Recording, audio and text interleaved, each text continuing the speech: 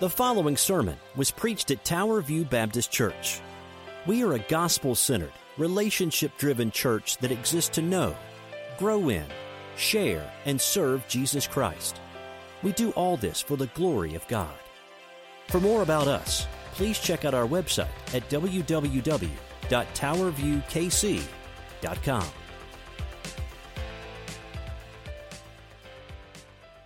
Good to have you with us. It's good to see the sanctuary more full than it has been in a while. Thank you so much. It's good to be with you this morning. As we are getting ready to do our message this morning, if you're visiting with us for the first time or it's been a while, we are continuing to pray for our sister churches in our Baptist Association. We have about 50 churches, what's called the Clay County, Platte County Baptist Association. We're just going ABCD all the way through. You see on the screen there, Northern Hills Baptist Church. Anyone know where that's at? Up in Holt. A few hands up there. It's kind of between Holt and Kearney, up on the northern Clay County line. Pastor Jonathan Hayashi and I have known each other for several years, and he just started a few months ago in the pandemic, and I asked him, I said, brother, how can we pray for you this week? That's what he wrote. He said, please pray as we reopen and get back to normal, whatever that is, that we will be gospel-driven and people will enter the kingdom of God, and that's as simple as that.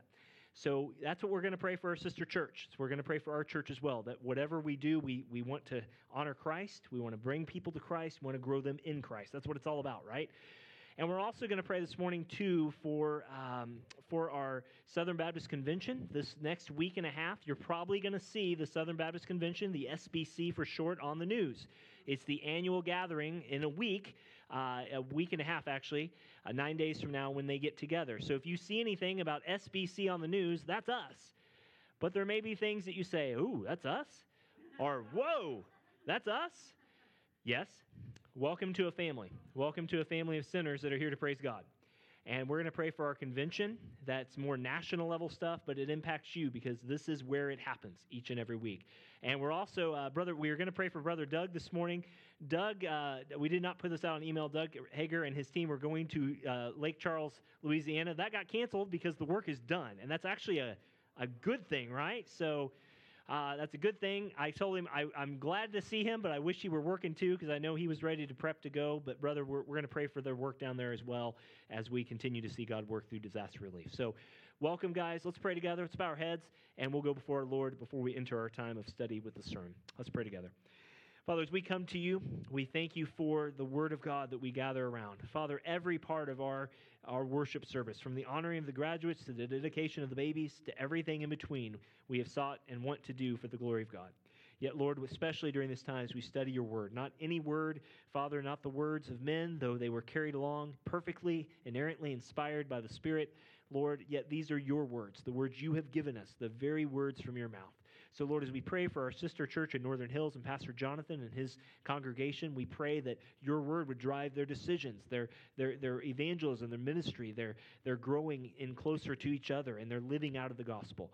Father, we pray for our convention, the Southern Baptist Convention. We pray that the word would indeed guide conversations, that forgiveness would be extended and received, that unity would be formed around the things that really do matter.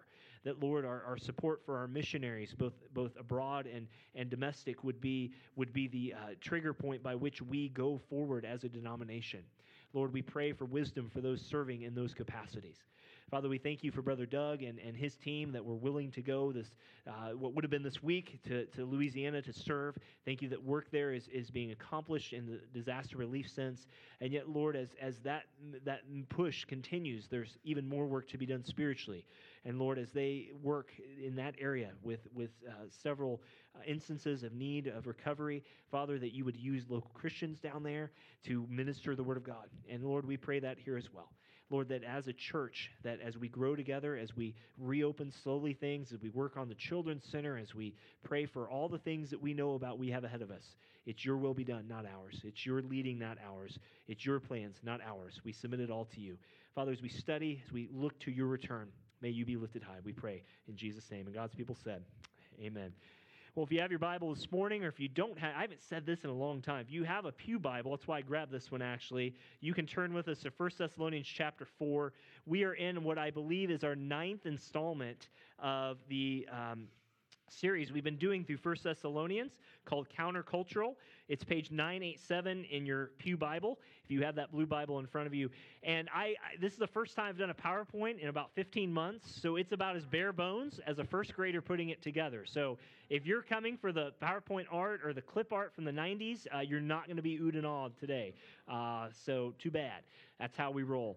But I do want you to be oohed and awed by the Word of God, not the preacher, but the words that we're going to speak, because these are the words that many people know well.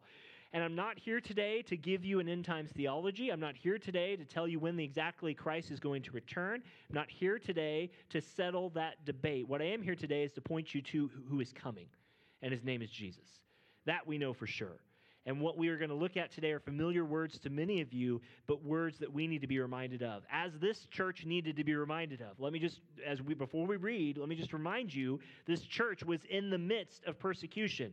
Paul was actually let out. You recall several weeks ago was let out as we read through it, the walls of the city, because they were coming after him. They had arrested Jason, one of their congregation members in Thessalonica, a Greek city, and now they were going after Paul. And Paul was in the midst of persecution. And he was with them about 3 weeks, about 3 or so weeks. And he was teaching them time and time again. And yet in 3 weeks, they absorbed and lived out more teaching of God's word than some of the churches Paul had for years that he was with. Yet in 3 weeks, they were getting so excited about the return of Christ. And rightfully so, amen? We should be. If there's one thing we de-emphasize most, it's probably the return of Christ and the ascension of Christ, theologically. But they were getting so excited about the return of Christ. Everything else in the Christian life wasn't so important. It's like a kid when they see that present and they forget to go up and say thank you. It was good to see you. All those social things we're supposed to do at parties. They were so focused on it. They were so excited about it. Everything else kind of went away. There is a phrase that we know, that you can be so heavenly minded, you can be no earthly good. And that is true to some degree. But we also need to live in this world. So as we looked at last week, how do we live in this world in anticipation of Christ's return, yet excited about it, yet looking forward to it? Because, guys, that's what it's about. That's what we're coming to. That is our Savior coming again. If you're able to this morning, we've done this in times past, you're able to this morning, would you join us in standing in the honor of God's word as we read it together? We'll start in verse 13, be reading out of the ESV, the Pew Bible. It's been here for several years now. Hard to believe. We just donated a lot of Bibles to some local ministries, and it's amazing how long these things have held up. But praise God, God's word always holds up, right? It's always a good thing. Let's read together. 1 Thessalonians chapter 4, verses 13 down to the end of the chapter. Paul writes this, "But we don't want you to be uninformed, brothers and sisters, about those who are asleep, that you may not grieve as others do who have no hope. For since we believe that Jesus died and rose again, even so, through Jesus, God will bring with him those who fallen asleep. For, verse 15, this we declare to you by a word from the Lord, that we who are alive, who are left until the coming of the Lord, will not precede those who fallen asleep. For the Lord himself will descend from heaven with a cry of command, with the voice of an archangel, with the sound of the trumpet of God, and the dead in Christ will rise first. Then, verse 17, we who are alive, who are left, will be caught up together with them in the clouds to meet the Lord in the air. And so we will always be with the Lord. Therefore, encourage one another with these words." Love it. If you are an underliner, you can highlight this, underline this, bold, italics, whatever you need to do. This is stuff to hang on to. All the word is, but especially this part. Let's go before our Lord, and we will jump right back to where we started last week. Let's pray together. Father, thank you so much for your word. Again, it's not just the word of men. It's not just the politicizing of the day. It's not the headlines. It's not whatever else comes on the radio or on our phones. Lord, this is your eternal word. Father, it is applicable to every time, place, people, and nation. It is always going to be with us. And Lord, we look forward to the day when you do return to take us home. We know not the day or the hour, Lord, but we know that you are the Lord of the day and the Lord of the hour. And so we look forward and we trust you for your timing.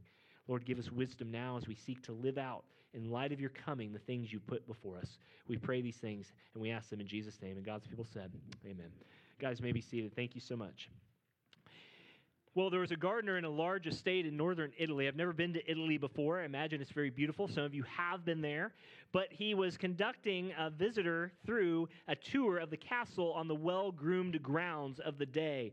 And as the visitor had lunch with the gardener and his wife, he asked him, he said, well, why is it so beautiful here? And why is it such that you keep up all this work, all this time, and all this thing? And how long has it been since your master has been here? He said, my master has not been here for 10 years. And the visitor asked him, why do this garden every year? Why keep up this lovely garden? And the gardener said, because I'm expecting him to return any moment. And the guy laughed and he said, are you serious? Is he coming back next week, tomorrow? When do you know he's coming back? And the gardener got soft in his speech and he said this, I don't know when he's coming, but I expect him to come. And when he comes, I want to be ready. Now, you're Christians. I don't need to fill in that blank or illustrations, do I? I think you understand who that's talking about. But it is almost certainly not the case with most Christians. Most Christians don't think enough about the return of Christ. Let's just be honest. In churches about 20, 30 years ago, the charts that spread out over dispensationalism, over mid-tribism, over all these different views of the end times overwhelmed people so much that instead of talking about Christ's return, instead of being excited about it, we just kind of put it off to the side. But friends, he is coming again. And we don't think about it enough. We don't live in light of it enough. And we aren't eagerly awaiting it enough. And we apathetically love this world so much that we forget that he really is coming again. I mean, are we like those in 2 Peter 3 that said this? That said, where's the day of the Lord? If he's coming, where's he at? Come on now. 2 Peter 3 reminds us of this, that the Lord is not slow to fulfill his promise, as some count slowness, but is patient towards you, not wishing that any should perish, but all should reach repentance. But the day of the Lord will come like a thief, and the heavens will pass away with a roar, and the heavenly bodies will be burned up and dissolved, and the earth and the works that are done will be exposed. 2 Peter 3, 9 and 10. That is our Lord's coming. Now, there have been guesses about the Lord's coming. Jehovah's Witnesses said in 1918 that Jesus was going to come back. Well, he didn't come back, so it became an invisible return. There have been people who have dated Jesus' return all the time. That's not what we're here to do, and if someone does, run far away. Be careful. We don't pin the tail on the Antichrist. We don't pin the tail on the return of Christ. We look longingly for the coming of Christ. And so are we in the last days, friends? We've been in the last days since Jesus ascended back to heaven. We know that is the last days. Yet there are times and signs and comings that we know that will proceed, but I have no idea when he's coming, and neither do you. But one thing we know is that he is coming, and that's what we unite around. So God may be arranging the world scene for the last act of history. Do you know? I don't know, but I know that he is coming, and that's what we trust in. Do you know him? Do you know him truly? Do you know him really? And if you do know him, are you living like you know him? I mean, are you living in light of the Lord's coming? If your boss were to walk in the old days, you office workers, white-collar workers, and you were on Facebook, you quickly alt-tabbed out so you could not be seen and get back to your work's computer. You know how it is.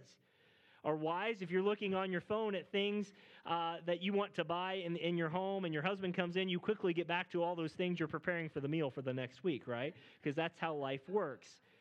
But friends, our Savior is coming, and he's coming again. And we need to be ready. And our big idea, is a summary of the sermon, the thesis, if you will, is simply this. The personal hope of the Bible that it holds out most abundantly for Christians is not rapture, but resurrection. Our hope is not just to get out of this world. Our hope is that we will be like Christ, that we will have his body, that we will have everything that he's promised us in heaven. And so last week, and I told you it's an elementary thing. Amy's fresh back to this, but we looked at three things last week. How do we live in light of this? We noted in verses 9 through 12 these three quick things, and Amy, you just throw them all up there. It's one click, I believe. Is we are to love other believers in waiting for Christ's return. We are to live in the midst of unbelievers, and we are to live in a way that separates us from unbelievers. Those were the first three verses that we looked at. And Paul said, if you're doing these things, if you're living out these things, then you are actively waiting for Christ's return in a way that honors him. But this morning, we need to look at exactly what Christ's return is going to look at. We're not going to nuance everything. We don't have time or space. But I want you to know what Paul told these people, because they were excited about the return of Christ, as should we be. But in doing so, they often let their enthusiasm overtake the reality of what God had called them to do right in front of their midst. So let's get right into it. We're in point number 4, and Amy will put that up, is that if we're going to live in light of the last days, we need to know what God's purposes are in the cross. God's purposes in the cross. Look at verse 14. Don't miss this. He told them in verse 13 they don't want to be uninformed. They don't need to be like those who have fallen asleep. But he says, for since we believe that Jesus died and rose again. Even so, through Jesus, God will bring with him all those who've fallen asleep. Look, before you can believe in the return of Christ, you have to believe in the cross of Christ. Do you see that? This is Christianity 101. You believe. Paul doesn't even question it here. He assumes that the cross, that what Jesus did when he died, he took the wrath of God on that cross, is foundational to everything else. That's why at this church, Tower View, I'll remind you, we want to be gospel-centered. We don't want to be end-time-centered. We don't want to be philosophy of minister-centered. We don't want to be worship-centered. Those are all fine and good. We want to be gospel-centered. Because what is it that we must believe most fundamentally? You're a sinner, I'm a sinner, and a great Savior came to save such great sinners such as us. That's it. And it's in Christ alone. I want you to note that here. He says, since we believe that Jesus died, not Muhammad, not Buddha, not Christian, you know the list, I say this about every week, but Christ died. And not only did he die, but he what? He rose again. Yeah, you got to believe that. You have to believe that truth. Before you can believe he's coming again, you have to acknowledge that he has risen again. And so he says here that he rose again. But not only is belief in the cross is required, it says, notice the object here again. He says, even so through Jesus. Even so through Jesus. Acts 4:12, there's no name under heaven by which we are saved except that of who? Jesus Christ. John 14:6, Jesus said, I'm the way, the truth, and the life. No one comes to the Father except through me. Not I am a way, not I am a truth, not I am a life, but I am the way, the truth, the life. Note that. We are saved by grace alone, through faith alone, in Christ alone, for good works alone. Did you note that there? Before Paul gets to the coming of Christ, he talks about the gospel. Because look, if you had every sign figured out, if you had every date pinned down about the return of Christ, and you're not more excited about what Jesus did for you on the cross, you've completely missed the whole of the New Testament. The gospel's here, the return's here, important as it is. Do you know that creation bows at the gospel of Jesus Christ? We try to figure out, was it a literal 7 days? Was it millions of days? Is it a young earth? Is it an old earth? Those are important questions to ask. They impact a lot of what you believe. When's Jesus come back? Is it going to be before the tribulation, during the tribulation, after the tribulation? Is he even going to come back visibly? Great questions to ask. But all that bows down to comparison in this one thing. I was a sinner, and Christ died for my soul. That's it. That's why churches who split, members who leave, denominations who emphasize the return of Christ over the gospel of Christ have missed what Paul said. Note what he says. The gospel comes first. Don't let that be what you miss. Because he goes on to say, God will, look at the end of verse 14, he says, God will bring those who are asleep. Who's he referring to? He's referring to those who've died. Asleep is another word for dies. I think most of you know that. Asleep here is just simply another way to say they've died. 1 Corinthians 15:20 says, Christ has been raised from the dead, the firstfruits of those who've fallen asleep. For those who passed in Christ, what is their hope? He's coming again. For your loved ones who've passed in Christ at the funeral, what is your hope? That they have trusted in Jesus Christ and you will see them again because of Christ. Don't you just love it? It's all because of Christ. It's not because we willed it up. It's not because we got all the ducks in a row. He comes when he comes, and we're saved only because of Christ. Everything goes back to him. Church, never lose that focus. Never lose that focus. It is all on Jesus Christ. That's it. So I want to ask you this morning, as you're looking for the return of Christ, have you considered once again what Christ has actually done for you in the cross of Christ, in the resurrection? Because how does your belief about the finished work of Christ inform how you see the end times? It really does matter. Look at verse 15. Not only living in light of these days must we look to the cross of Christ, but we also must, fifthly, understand how the living and the dead factors in this. Look back at verse 15. It's a little more detailed here, but bear with me. We can get there. He says in verse 15, he says, for this we declare to you by a word from the Lord. Now, there's a lot of people. Stop right there. There's a lot of people who walk around. Say, I have a word from the Lord. I have a brother in here who we served in the streets of Westport for many years, and there's a local organization in town called IHOP, not the pancakes, but the prayer place.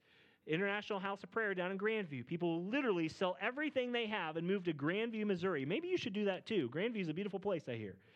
That's kind of a joke, kind of not. It's a good place. But we'd meet some of their representatives, and they'd come out every week and say, I had a word from the Lord. And we'd say, okay, show it to me in here. Well, God didn't tell me anything in his word. I had a dream, and only I had this dream, and only I know what this means. Well, does it match up with what's in here? And they couldn't tell you. Guys, if you want to hear God speak, open your Bible and read it out loud. It really does work. This is God's word. He says, we have a word of the Lord for you. What is it? He goes on to tell you, here's what it is. He says that we who are alive, who are left until the coming of the Lord, will not perceive those who have fallen asleep. The word is this, is that Christ is coming, but those who died get first dibs on returning with Christ. To put it easily, they're the first in the buffet line, if you want to put it in really Baptist terms. But we are to live in the work of Christ. Our work is right now. Our work is not trying to figure out where we're in line of coming with Christ until Jesus comes home. Our mission is the same. What is it? Go ye therefore into all the world and make disciples of all creatures, nations, baptizing them in the name of the Father, the Son, and the Holy Spirit. That's it. That's what we're called to do. But so many times, and I've been here, I've read the books. I remember being a teenager reading the Left Behind series books and getting so enthused on that. I was so focused on Christ's return that I wasn't focusing on what God was doing right here. And you can do both. Don't focus on the timing so much of Jesus' return. Just keep at the mission until he returns. Rather than focusing, we ought to focus on the God-given mission. What is that? Is that people need Jesus. They need to know him. They need to grow in him. They need to be a part of him. But the greatest obstacle to evangelism is Christians who don't share the gospel. That's often the greatest obstacle to what's here. So we live in the hope of Christ now. Yeah, the ones who are in the grave, the bodies in the grave, they will go first. They will be first with Christ when he returns. And someone suggested that's because they have 6 feet further to go. No, the resurrection occurs. I was actually in a commentary I read, by the way. True story. I won't tell you who it was. But the dead in Christ will live first, rise first. Well, where are they now? Friends, when you die, you go immediately into the presence of God. If you're in Christ, there's not a limbo state. There's not, as Pastor Nelson rightly pointed out a couple weeks ago, there's not some soul sleep where you just kind of go nap and poof, like some sci-fi movie where you sleep through the galaxy and they wake you up on the other side of hyperspeed. That's not Bible, that's Hollywood. When you die, you immediately go to the presence of the Lord. To be absent from the body is to be present with the Lord. Immediately. Now, there is a transitionary period that the Bible doesn't describe much in detail, but until Christ's return, we are not fully together with the body of Christ because some are alive here and their spirits are up there with Christ. Equally, if you're not a Christian, you go out from this world into the presence of Christ, but in judgment. There is heaven, there is hell, there is one death. But he says, look, we have hope now because we can live for him now, but if we die, we're still with him then. Isn't that awesome? A double guarantee. If you could walk off any car sales lot with a guarantee that you'd have a car if it died in 15 years and they give you a new one, wouldn't you sign up for that deal? Well, guys, you got an even better deal than that. And he doesn't renege on his promise. He's coming again. And if you're living or if you're dead, you're still part of his. Look at verse 16. So let's see how this all shakes out. Verse 16 is a proper view of the events. We not only need to know a proper view of the living and the dead, but also a proper view of the events. He says in verse 16, "For the Lord himself will descend from heaven with a cry of command, with the voice of an archangel, and with the sound of the trumpet of God, and the dead in Christ will rise first." Look, I want you to see that this will be no slight thing. It's the Lord himself who came down. Now, remember the first time the Lord came down, of course, was when he came. He condescended. Nelson and I love to pick on this translation, this paraphrase. The Message says he moved into the neighborhood. He tabernacled among us. But you get the idea. Christ came to us, right? At just the right time, Christ died for the ungodly. Romans says, Galatians 4 says, at just the right time, he came to us. The Lord himself is coming. Notice he doesn't send his angels ahead of him necessarily. It's the Lord himself who will descend. Guys, that comes in power. The essence of false religion is when we try to make our way to God, but God is different. He came down to us. And we don't return to him unless he allows us to return to him. You could be alive at this point. You could be dead at this point. We don't know. What matters is this. It's the Lord who is coming. The Lord who's coming. He's not sending one of his lackeys to come. He himself is coming. And I want you to know this is going to be no peaceful thing. Did you notice that threefold emphasis here? It's basically saying the same thing. The cry of command, the voice of an archangel, the trumpet of God. What is he saying? This is going to be so majestic, so loud, somehow the Lord is going to be gloriously visible to all people. He's not coming in secret. This is not Jehovah's Witnesses theology meets good biblical theology. When Jesus comes, it's going to disrupt your life. Even more so, it's going to disrupt your eternity. When he comes, the heavens will be split. When he comes, you will know. When he comes, everything is going to be different. And Christian, you're going to know. And if you're not a Christian, every knee shall bow, every tongue confess, whether under the earth or in the earth, that Jesus Christ is Lord to the glory of God the Father. Philippians chapter 2. He's coming. All our attention will be turned heavenward. You know, I am a big fan. I'm a sci-fi guy. It drives my wife nuts. But I'm a big fan of Independence Day, the original Independence Day movie, 1996. It's really scary how many of you all really like that movie. That's what I'm going to say. Geeks unite, right? You know, I got my pocket protector. I'm just kidding. But you understand, when that movie came out, if you remember that movie, if you haven't seen the movie, these big alien ships come and they open the lights open and everyone looks up, you know, and it's all there. And then they realize they're not peaceful beings. They're coming to destroy the earth and harvest the earth. And, well, I'm not going to spoil it for you, but I've seen enough times. But when they look up, all their gaze is there. And I have that picture because that's how many people will see the coming of Christ. There is going to be a shock and awe.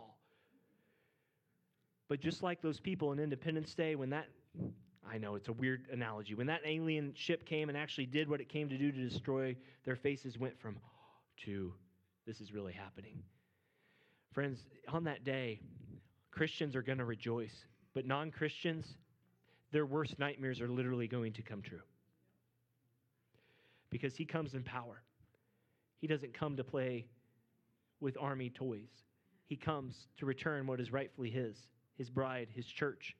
And he's coming to do what he said he would do, which is to put the unbelievers in hell and redeem the believers to heaven. If that bothers you, it should. Because if you're not a Christian, that is really what life is about. Do you know Jesus or do you not? But he's coming, and you're going to know about it. That's why you hear these people who say, well, Jesus came on this part of the world at this date, at this time. If Jesus actually came, you will know it. And he's coming in power. What an amazing God we serve. Every other religion bows to this point. Jesus is the only one who's risen, and he's risen indeed, and he's coming again indeed. Amen? And that's what we know. Look at verse 17. He tells us here that not only there will be an outcome of this, again, we don't have time to mine everything of this. There's so much written on these verses, giving the highlights. He says, but at the end of verse 16, he says, the dead in Christ will rise first. That's the second time he's mentioned that. Into verse 17, then we who are alive, who are left, will be caught up together with them in the clouds to meet the Lord in the air, and so we will always be with the Lord. What is he saying here? He's saying three things, that we'll be caught up, literally translated snatched. We'll be snatched up. We'll be raptured, to use a more common church term. We will meet the Lord in the air, and we'll always be with the Lord. Let's break these out. I want to be very clear here. You can hold to various views of the end times and still be correct. Do you see this? There are some who hold to we'll call it a Left Behind series theology. If you're not sure what Left Behind series is, go to any dime and nickel store and you can probably pick up the whole series for $1 because they're mass-produced and oversold. Great books. There are some who believe that at this point that Christians' clothes will literally fall to the ground and they will be sucked up into the air. There are some who believe that that won't happen until about 3.5 years into the tribulation period. There are some who believe that at the end of the tribulation, that all that Revelation is about, that will happen. But here's one thing we agree on. God is going to do it. That's what we know. You can nuance this all day, but I will say, just as a side note, the rapture theology did not really start until a man named Charles Finney, and you can look him up. Charles Finney and Darby and all these guys started in the late 1870s. For 1,800 years, that was never part of a major theological thing, but it's now a part of most theological frameworks. So here's what matters. He's coming again. Did you get that? He's coming, guys. And the main point here is not that we're raptured, but we get to meet and greet our Lord. That's it. That's the main point of this passage. It's not a matter of, if someone's driving a car and they're a Christian and they get raptured out, what's going to happen to their car? That's a great question. But I don't think that's what Paul had in mind here. He had in mind that Jesus is gloriously, victoriously coming back for his own. And that's it. Someday, whether you're a pre-tribulation person, a mid-tribulation person, use these theological words, or a post-tribulation period, you're going to be raptured. That's what it's about. And you're going to be resurrected. You're going to have a new body. Your sin will be done away with. Your sickness gone. You'll be able to worship Christ purely as you desire that you cannot do here on this earth. That's what matters most, and I want you to see that. Many of us don't feel the stake of our King's victory. We want the salvation, but we really don't know what he's won for us. Guys, he's won everything. The victory is ours. What hope do we have in this world? We have all hope in this world because the victory has already been sealed. It is finished. The gospel informs end times theology. Go back to verse 14. It's a call for us to rejoice. We will always be with the Lord. Notice he doesn't say there that if you're not good enough in heaven, if you don't bring enough stuff to heaven, that you're going to be kicked out, or somehow Jesus looks at you and say, how did you get in here? Run, get out of here. You're not supposed to be part. All those who know Jesus will be with Jesus. All those who've trusted Jesus will be with Jesus. Well, Darren, what about those people around the world who've never heard the gospel before? What about those people out in the jungles of the Amazon or down in Southeast Asia where they have thousands of islands? Darren, wasn't there a young man who got killed a couple Thanksgivings ago trying to reach an island of people? Yes. We believe God is sovereign, isn't he? We believe God knows those who are his. That's what the scripture says. Christ will not return any moment sooner until everyone who he has called will be brought into his kingdom. That's what the scripture tells us. Now, do we know when that last person is? No, we don't. We have no idea. But what we know is this: everyone who's supposed to be in heaven and will be in heaven because they've trusted in Christ and Christ alone. But you need to understand, don't get so in a flurry with these details that you miss the very point of what Paul is saying. Paul did not nuance every detail of theology of the end times for them. What he emphasized is this: he's coming back for you. You're going to meet him, and he's never going to let you go. That's what he emphasized. Because back in that church, they were all doing this to each other about the end times. And instead, he said, focused on Christ. And if you do that, that's what's going to matter most. And he tells you, look at the end of verse 18. He tells you what this is for. He doesn't say fight over these words. He doesn't say divide over these words. He doesn't say you have this camp, you have this camp, you have this camp. Notice what he says. Look back at verse 18. Good Bible study always asks that word, doesn't it? Look at verse 18. What's the first word you have there? Therefore. What is the therefore? Encourage one another with these words. Oh my goodness. Do you know what splits churches most often in most recent days? It's mask or no mask, vaccines, no vaccines. Do you meet, do you not meet? That's real and behind. Color the carpets in there. Yeah, that's true. Those stories happen. Lots of things. But do you know what also one of the number one things that splits churches is? It's overzealousness about a particular view of the end times that overwhelms the event that happened one time. When Jesus Christ came, he came to die once for all. But some churches get so into the return of Christ that they miss the love one another passages. They miss the care for one another passages that he says here. The end time should be an encouraging conversation we have with each other. It should not be a sword fight to see who has the best view of when Jesus is coming back based upon the signs of the times.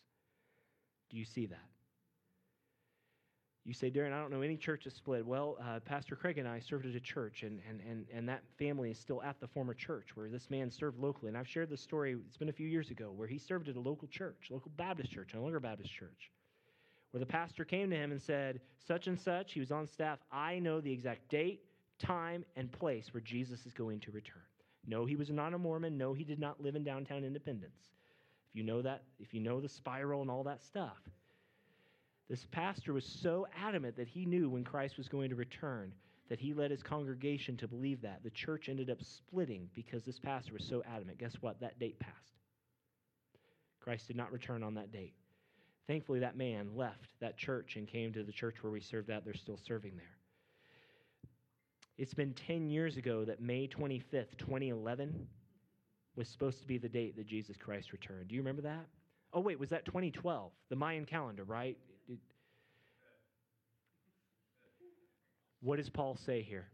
He says to encourage one another with these words. We need to look at the end times. We need to be excited about it. But if they're not encouraging you to seek after Christ with one another, then perhaps we're doing it wrong. Guys, what's our purpose today? He's coming again, amen? Christ is risen. He's risen indeed. Let's pray together. The proper view of God's ordination at the end is simply this. He is coming again. Paul had to tell a church that was so excited about it, not to not be excited about it, but keep it in proper view. And so too, we need those words today. Let's pray. We're going to sing one last song together. After that last song, we're going to ask everyone just to take a few minutes to come outside, and we're going to dedicate our babies outside as we do. Guys, it's so good to see you. Let's pray together, and may God be glorified. Let's go before our Lord. Father, thank you so much for the word of God. Lord, this is your word. We come before it.